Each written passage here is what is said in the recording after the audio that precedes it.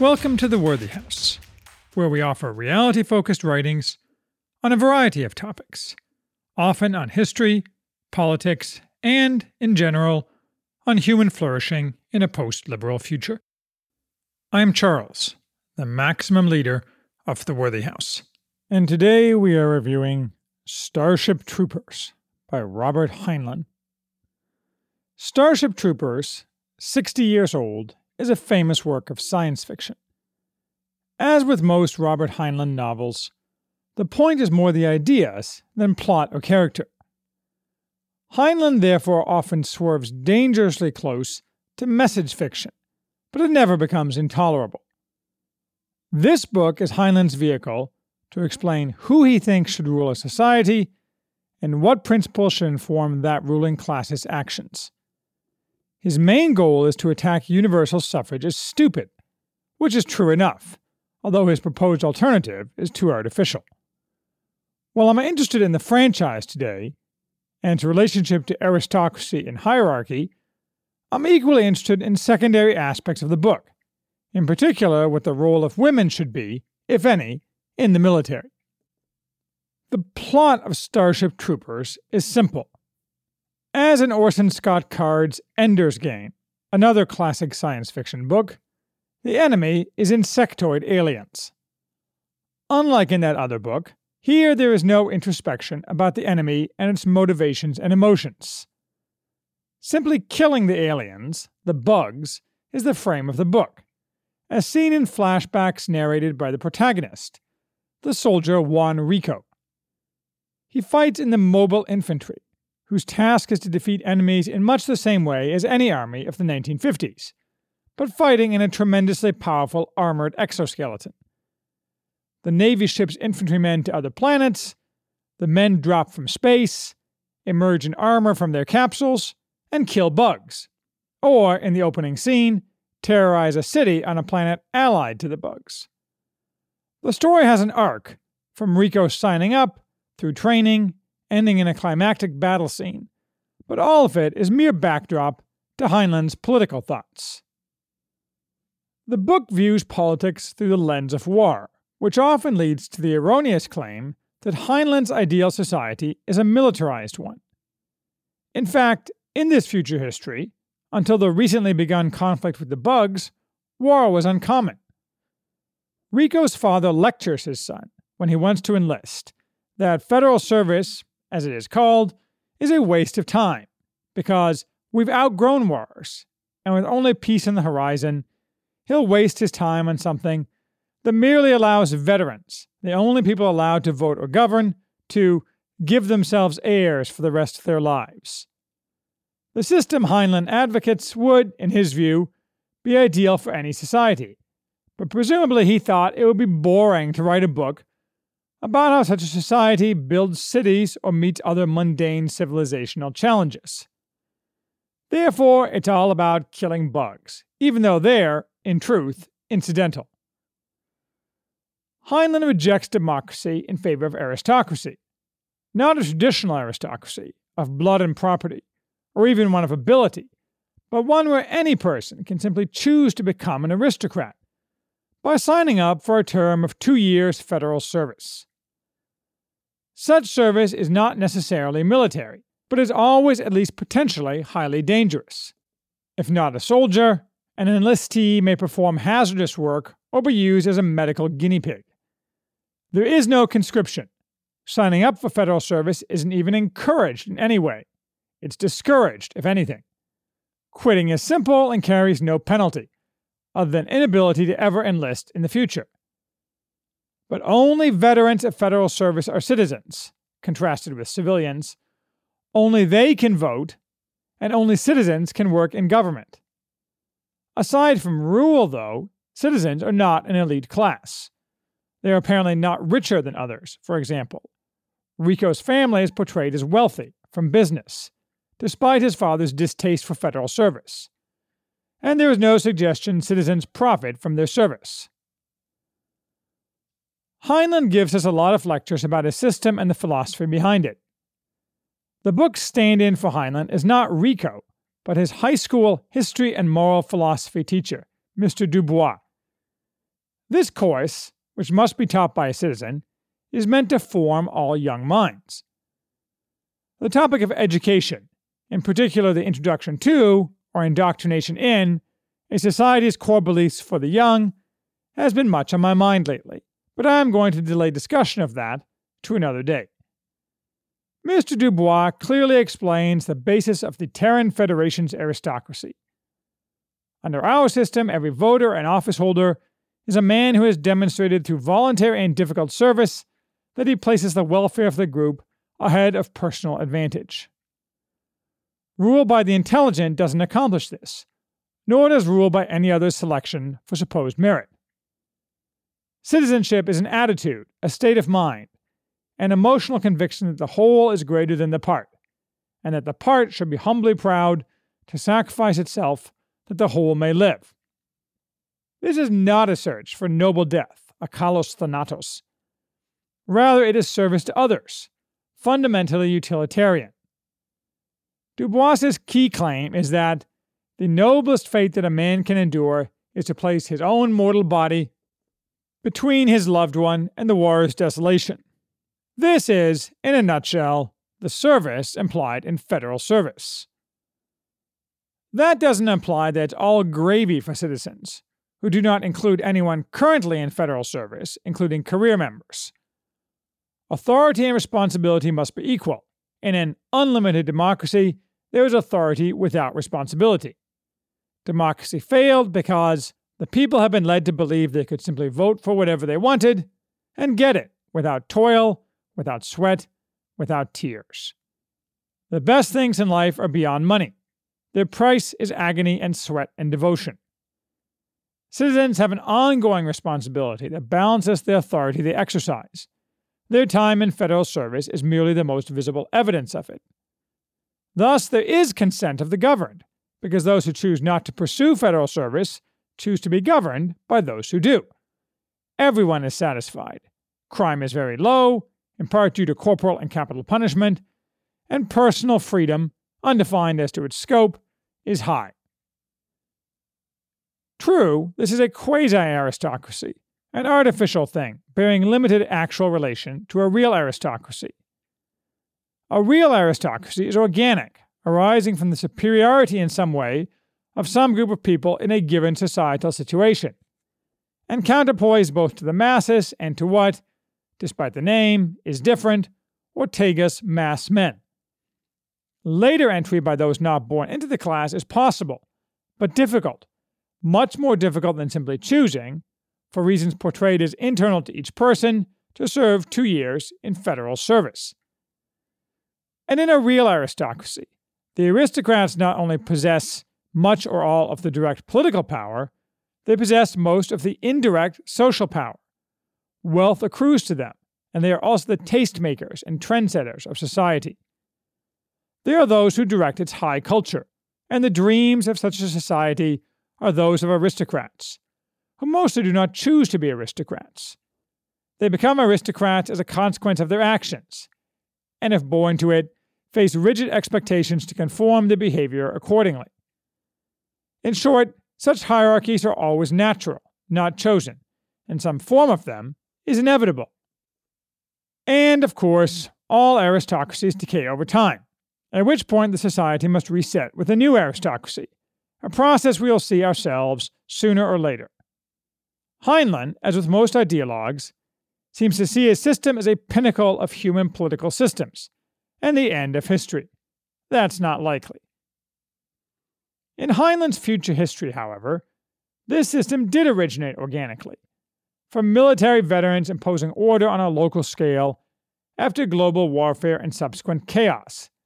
It exists because it works, not because it was dreamt up in the brain of some egghead. In other words, Heinlein would probably argue it's not artificial, it's simply a throwback, if somewhat differently imagined, to broadly similar historical systems of aristocracy, which often worked very well, so long as the ruling class ruled for the benefit of the entire society, the classic example being Venice. What's actually strange and unstable is our modern system of mass democracy. Heinlein has some choice words for John Rawls: long before John Rawls was on the scene.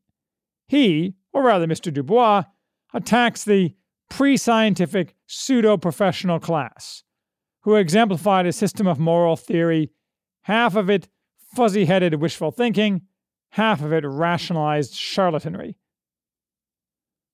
Whether too artificial or not, this system is not an ideology, and there is no attempt to create a totalitarian society, every person pulling in harness as directed by the state.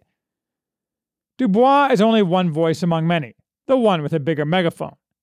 The students are, in his words, ignorant and prejudiced by their environment. That environment includes parents such as Rico's father, and, presumably, other social influences. Thus, there is much room for individualism within the larger political frame, and no attempt to weld society into a machine. The political system is neither left nor right, although it is probably more in opposition to left governmental systems, because it has no desire at all for emancipation of the supposedly oppressed, who are not mentioned at all, and has a wholly reality-centered focus, rather than striving for a utopia. Modern preoccupations such as race are completely ignored. It sounds like a decent way to live. Oh, I don't think Heinlein's system would work in practice, even if implemented on a national, rather than global, level.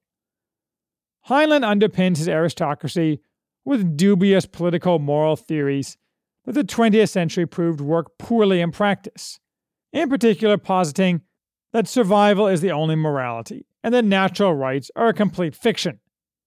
It is not an accident that there are zero references to religion in this book, and a man's need for transcendence and meaning is ignored in favor of an arid materialism, of the sort that has proven corrosive to all societies that have tried it. Still, aristocracy is undoubtedly a key piece of the natural pattern of government. You can operate a system that has an aristocracy without a monarchy, but not a monarchy without an aristocracy. And even the American Constitution, as it existed in 1787 or in 1865, was essentially aristocratic, relative to the extreme democracy imposed on us starting 100 years ago, the bitter fruits of which we are now eating. While democracy is stupid and aristocracy inevitable, some form of representation for all segments of society is necessary for a stable society. That doesn't mean a direct voice in government. The Romans had the tribunes of the plebs, for example, to watch over the interests of the lower classes. It's unnecessary and foolish to try to set up a detailed structure for a future limited franchise in the abstract. Such a system can only grow organically, depending on the circumstances and the society's needs. Not just the franchise, either. Note, for example, the very different attitude toward citizenship in early Rome and late Rome. What we need will become obvious after the current system collapses and the shooting stops.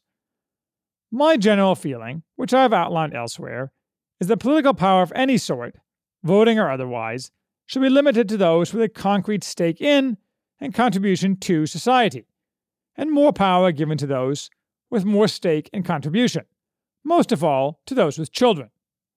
For now, let's turn to something tangential to Heinlein's story, the role of women in the military.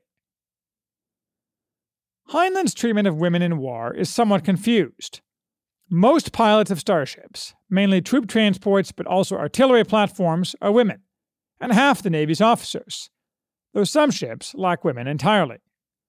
No women fight in the mobile infantry or any other part of the Army.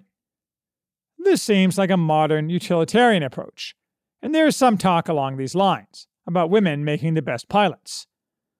But the main reason women are made officers is one that would be perceived as wholly retrograde by many, not by me, today. It is done so that the men who fight are kept keenly aware of women and the need to fight to protect women. Heinlein accurately portrays the allure of these women to the young infantrymen, along with the strictures imposed such that they do not unduly bother them. Rico notes that he prefers the ships with women pilots, because it's good to know that the ultimate reason you are fighting for actually exists and that they are not just a figment of the imagination. Mr. Dubois is explicit that, do you know of a surer way to keep a man keyed up to the point where he is willing to fight than by keeping him constantly reminded that the only good reason why men fight is a living, breathing reality? Rico, again, says with heartfelt approval, in a mixed ship, the last thing a trooper hears before a drop, maybe the last word he ever hears, is a woman's voice wishing him luck. So while women in this book are in the military, the focus is actually purely on masculinity. Heinlein is clear-eyed that combat is something that only appeals to men, in their nature. Rico's father, after his mother is killed by a bug attack on Earth, joins the mobile infantry himself, to prove to myself that I was a man. This points out a basic truth. Women in the military, in any capacity tied to fighting, is unnatural and stupid, and you can't write a book that shows otherwise unless you are writing stilted message fiction. Because if you accurately depict human nature, you will always come back to men as the focus in war, with women in a supporting role, if any. But let's parse out exactly why women should not be allowed in our military, except as nurses and as clerks or other functionaries thousands of miles from any battlefield. I have long said women in the military is the supreme triumph of ideology over common sense. This is one of those, rare, but increasingly less so, public policy questions on which there are no good arguments at all for one side. Still, I've now spent some time parsing and classifying the collectively overwhelming, or more accurately, totally unanswerable, reasons against women in the military. I will break the reasons down into three groups, any reason from any one of the groups being more than adequate to wholly justify my preferred policy. First are physical facts about men and women.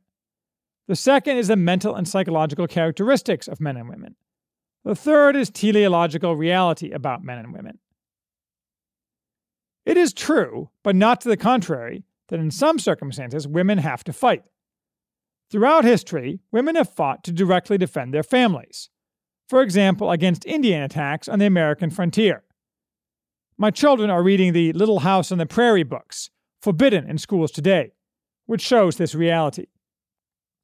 And when a society's survival is at stake, as in partisan warfare, rebellion, or invasion, some women have fought in organized modern fashion, although stories about Russian women in World War II, in particular, are greatly exaggerated for modern propaganda purposes.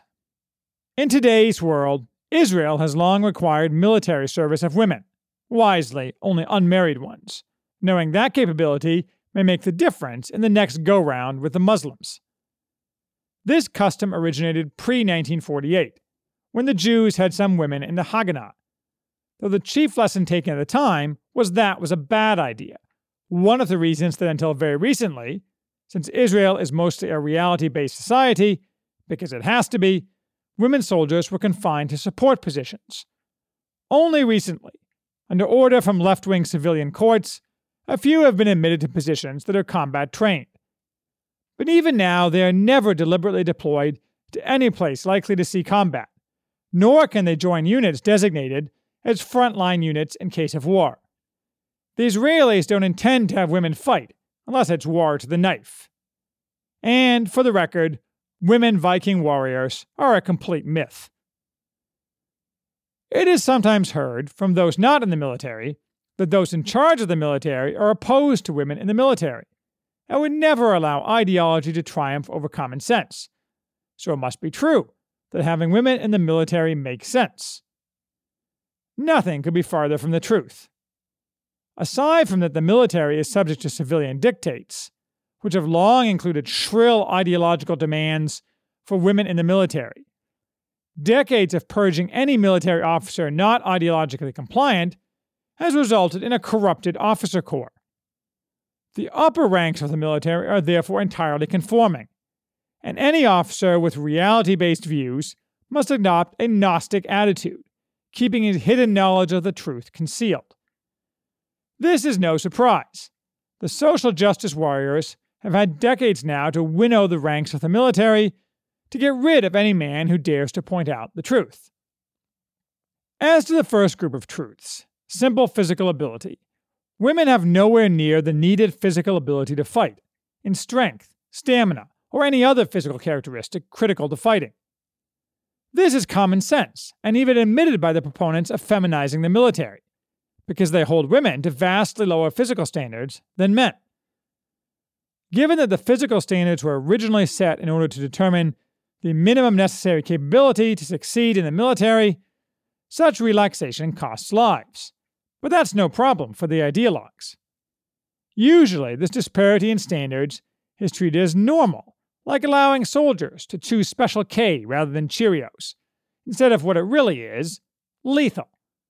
Nobody's allowed to comment on the double standards, certainly no soldier hoping to rise in the military, except in rare instances of objective study, such as a large-scale 2015 Marine Corps test, which, no surprise, showed that women, in this case supposedly the best women soldiers, were incapable relative to men on every physical measure. Mostly this farce only reaches public view in the endless push for women to enter elite military groups. Knowing that the public is intrigued by the Rangers, the Green Berets, and the SEALs, and therefore is paying attention, the ideologues, afraid the average person will see right through the double standard charade, instead relax all standards.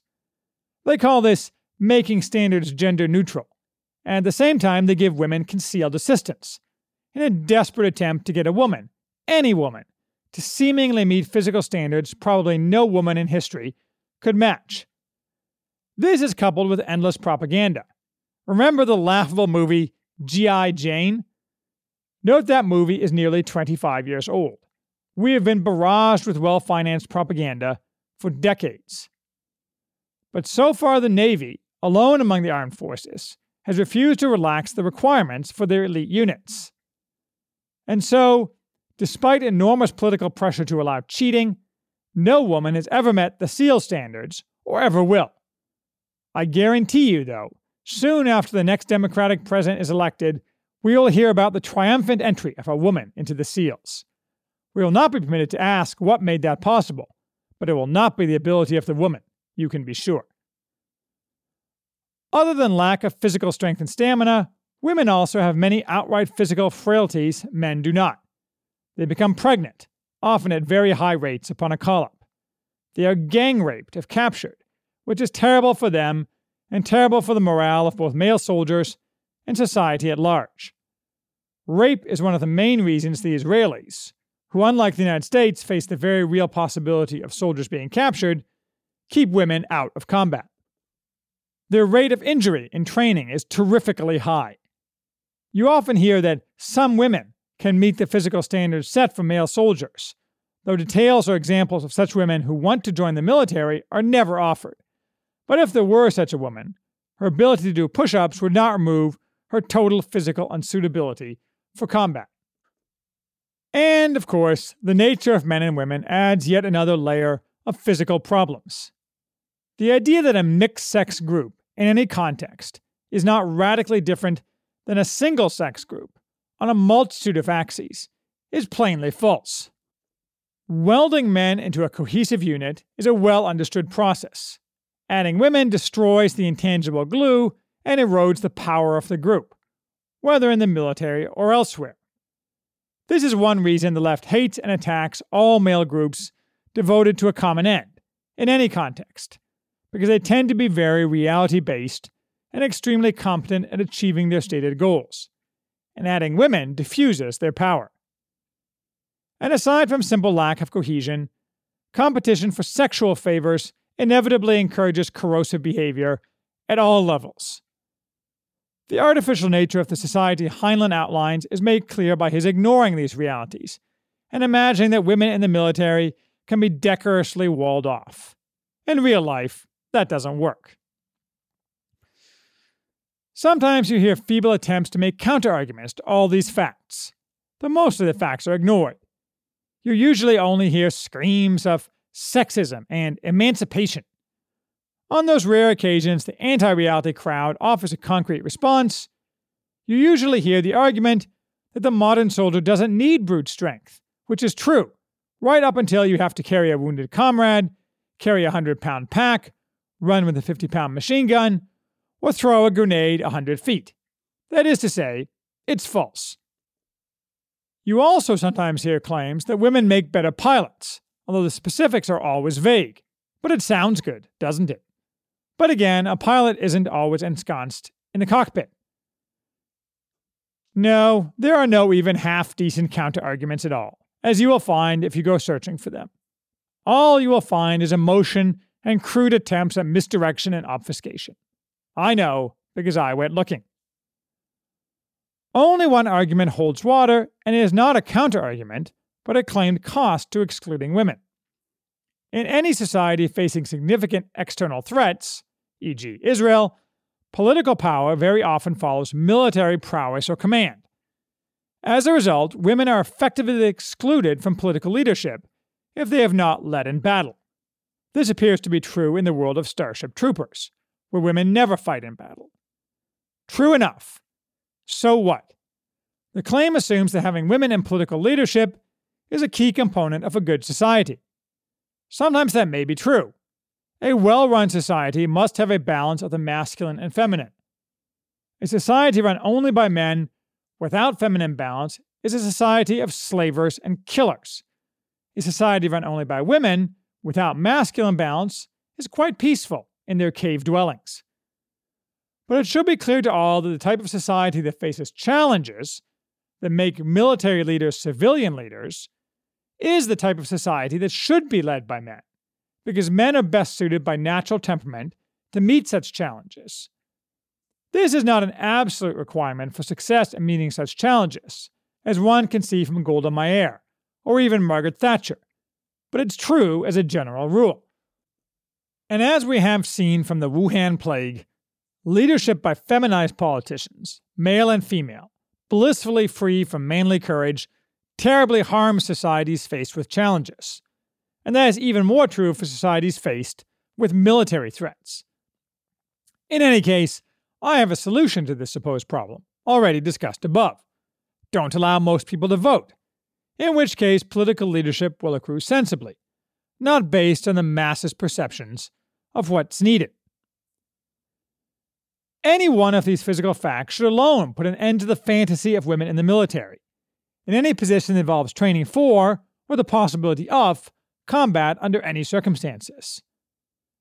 Attempting to allow women in the trained military, but limited to non-combat positions, is merely a smokescreen for attempts to force allowing women in combat, does not obviate the relevant physical limitations of women, and offers no benefit to society. But equally, if not more, determinative is that men and women are utterly distinct in their psychology, their mental attitude toward organized, planned, anticipated violence, in a way that makes women completely unsuited for participation in the organized military. At the most basic and obvious level, normal women have no interest in fighting, while many men, especially young men, positively enjoy fighting. Not just open combat. The possibility of fighting and relative chance of success, as everyone knows, determines much of the hierarchy among men.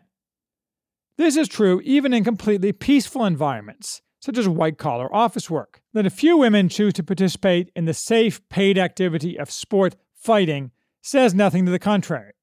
There may be a few women who enjoy fighting, because of simple variability in human personalities, but they are so rare as to be completely irrelevant to society as a whole. Men are aggressive in a way simply not found in women. They view the world entirely differently as it relates to conflict, and that aggression is necessary to, and desirable for, combat. That's not the end of it. Beyond simple bloodlust, men are driven by the search for personal glory and honor resulting from conflict, and women aren't. And for a man, honor can be found and earned not just in battlefield heroics, but by challenging himself in masculine pursuits in front of his peers. Certainly women can be, and often are, brave, even unto death, in defense of their families, most of all their children. But this is a practical choice, or virtue in reaction to necessity, not something sought as men seek recognition. Much of young male life naturally is men seeking approbation from other men, and admiration from women, for their deeds that distinguish them from others. And those deeds often include violence, in a way alien to a woman's thought. What is more, men instinctively recoil taking orders from women in areas that should be exclusively male domains, because it's so obviously unnatural and demeaning to the man to take orders from someone who has not earned a spot in the hierarchy that would justify giving orders. As a result, women officers will always be ineffective. The idea of a female drill sergeant would have been a contemptible joke in a more reality-based age, because her ineffectiveness is obvious, whatever people have to pretend nowadays. And finally, and aside from all these points, a point that needs no long explanation. A decent society simply does not allow women in the military because violence is not the telos of women. The core telos of men is provider and defender. The core telos of women is mother and shelterer. Pretending otherwise will always tear at the sinews of a society. The pretense of our ruling class that there is no difference is one of the numerous reasons we are such a clown society. This principle is much broader than who should be in the military. The famous children's book Mars Needs Moms captures this truth. A society that lacks women fulfilling their natural role, not just a biological one, but one much broader, more powerful, and ultimately spiritual in nature, is defective. The denial of teleological truth is one of the core dooms of our society. I'm not arguing we should change the current system. Arguing is a waste of time. We're beyond public policy arguments, since the left controls all the relevant levers of power and will never permit any change to any policy that smacks of emancipation, no matter how obviously flawed. Someday we will pay the price, but it's worth knowing ahead of time what a reality-based system would look like, that someday may be imposed when we rule and not them.